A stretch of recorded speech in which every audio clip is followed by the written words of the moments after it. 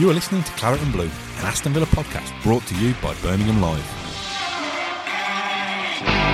Hello, welcome back to the Claret and Blue podcast. My name is Dan Rowlands and I'm joined this afternoon by Ashley Priest. We're doing this live on Facebook. It might make its way to YouTube. I've not decided yet. Depends how the next 15, 20 minutes go, Ash. How are you, first of all? You okay? Yeah, I'm all right. It's a bit of a lull at the moment with what's going on. I'm just waiting for the press conference, really, on Thursday.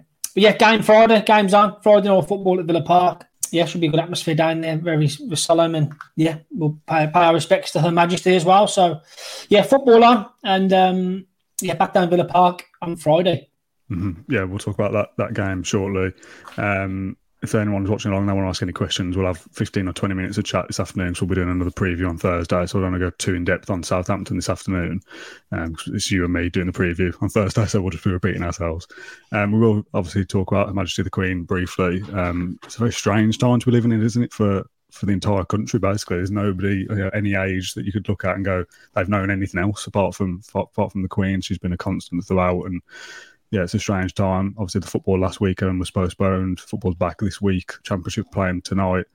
To keep it kind of football-ish, do you think it was the right decision, the wrong decision to postpone last weekend? Tough one, isn't it, really? Looking at hindsight, you'd probably say play last weekend and then have this one off ahead of the funeral. But obviously, the funeral wasn't organised then, so tough decision to make. I think scrap it all. I think postpone both games until we've laid her to rest properly, kind of thing. I don't know. There's no right or wrong answer, I guess. What's happening's happening. A couple of games have been postponed, obviously, over the weekend as well. So, yeah, it is what it is, kind of. And we'll pay our respects on Monday with a bank holiday and international break after that then. So yeah, no right or wrong answer then, really. Yeah, I think it would have been nice to have the whole kind of football coming together and singing the national anthem and minute silences and applause or black armbands or whatever it might be. And you'll see that next week, of course, with England playing, where that will be most prominent for the international side.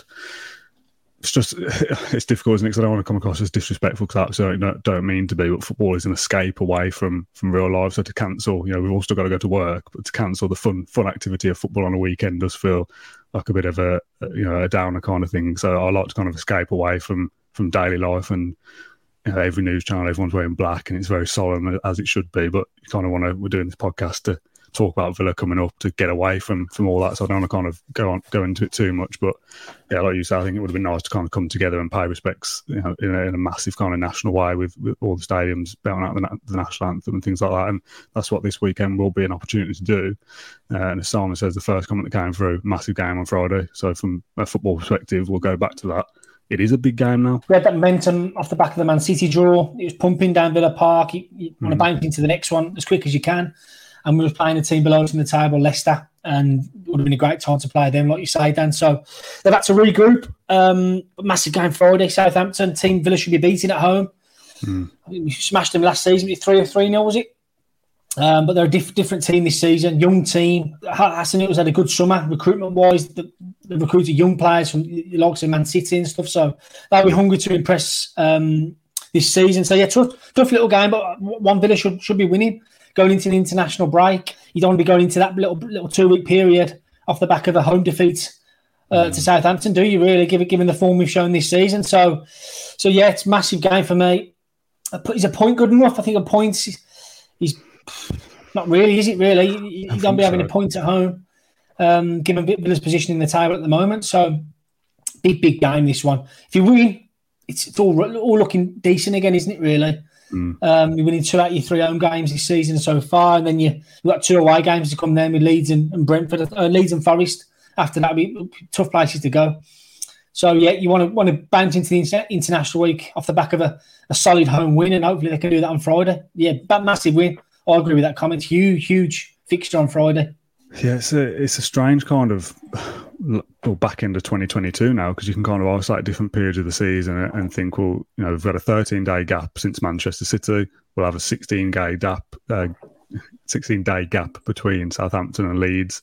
Leeds won't have played, I think they played September 3rd, so they don't play for a month, which is a strange time. Are they going to be kind of really super prepared and up for that game, or will they be a little bit lethargical or lacking match sharpness by not playing for a month?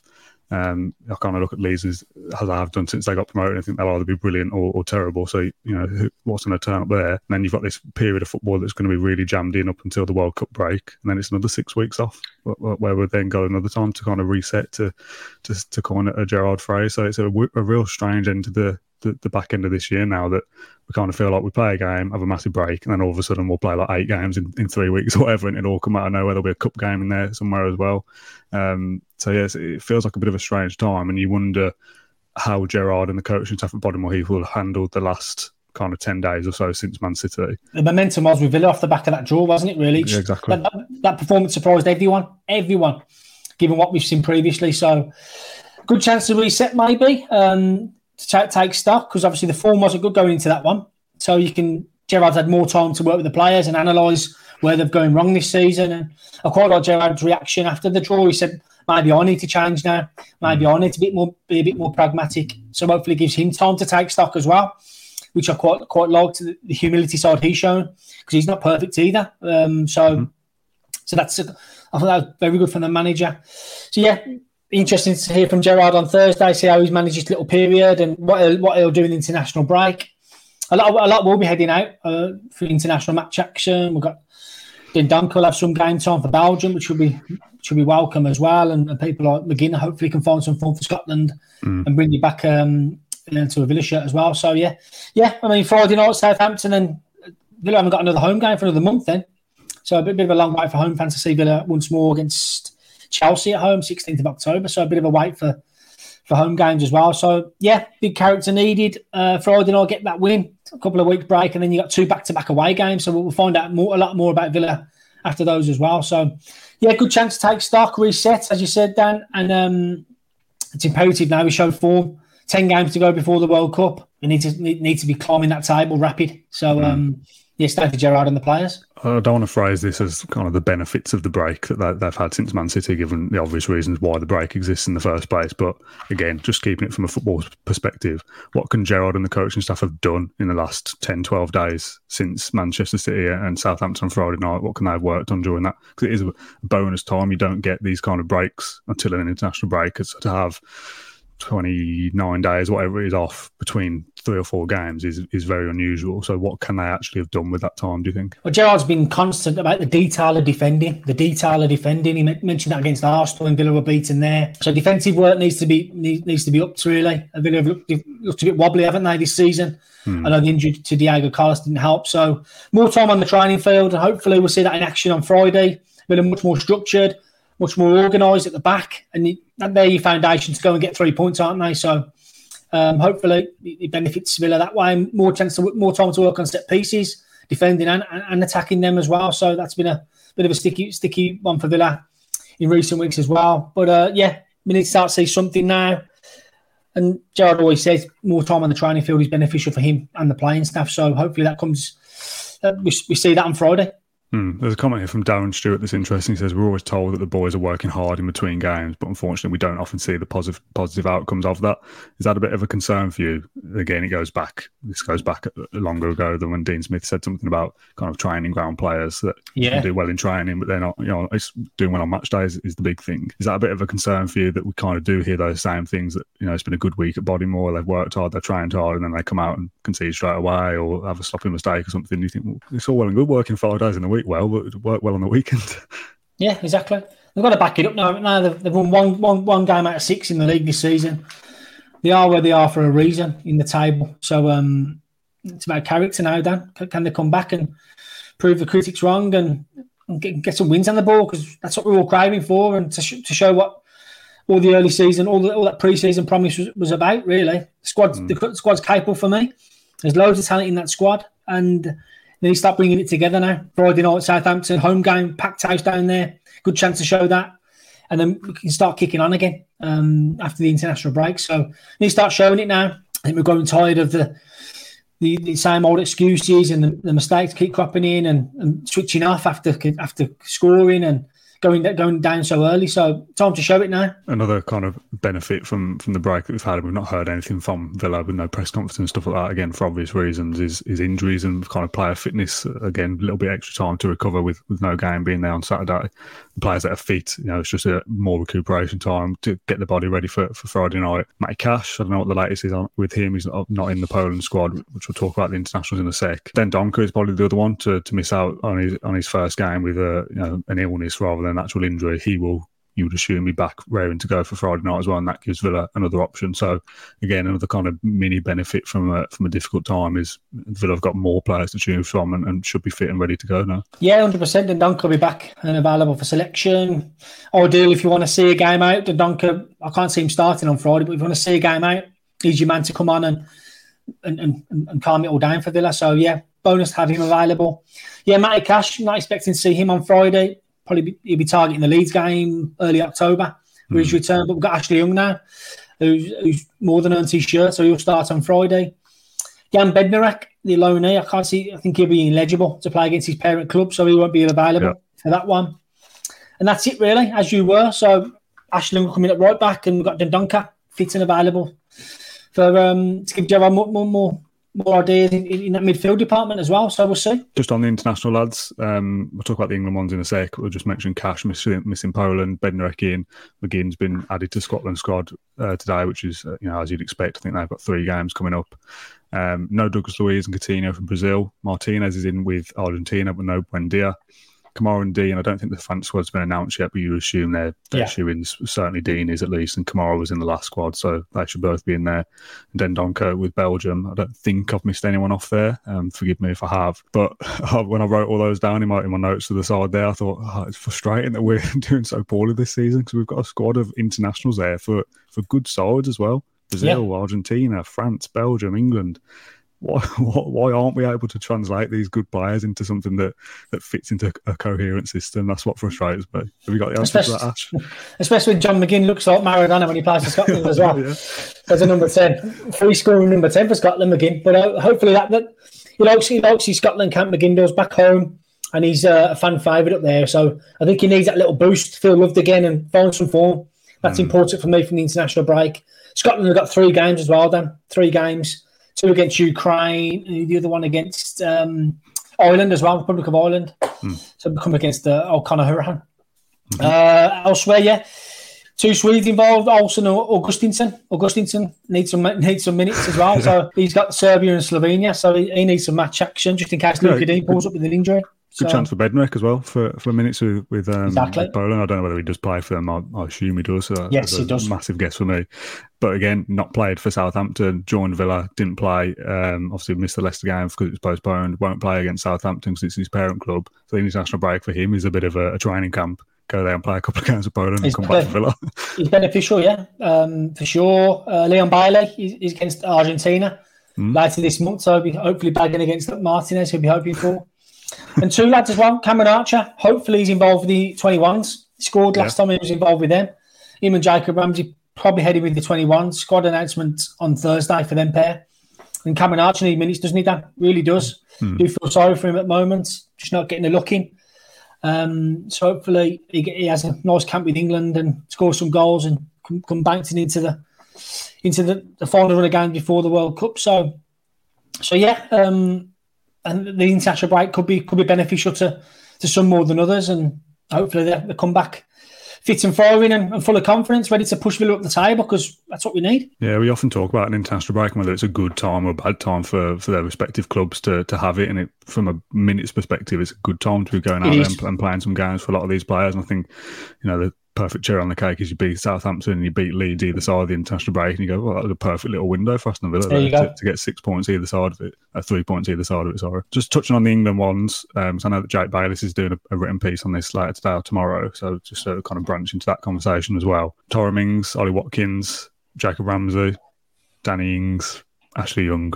I've said those there in order of at least likely to get into the squad. Imagine a late call up for Ashley Young back into the England squad. I'd love to see it. That'd be something. Most likely, Mings and Watkins. I don't think any of the Villa players will be in this England squad for this upcoming break, to be honest. Possibly Mings, but I doubt it.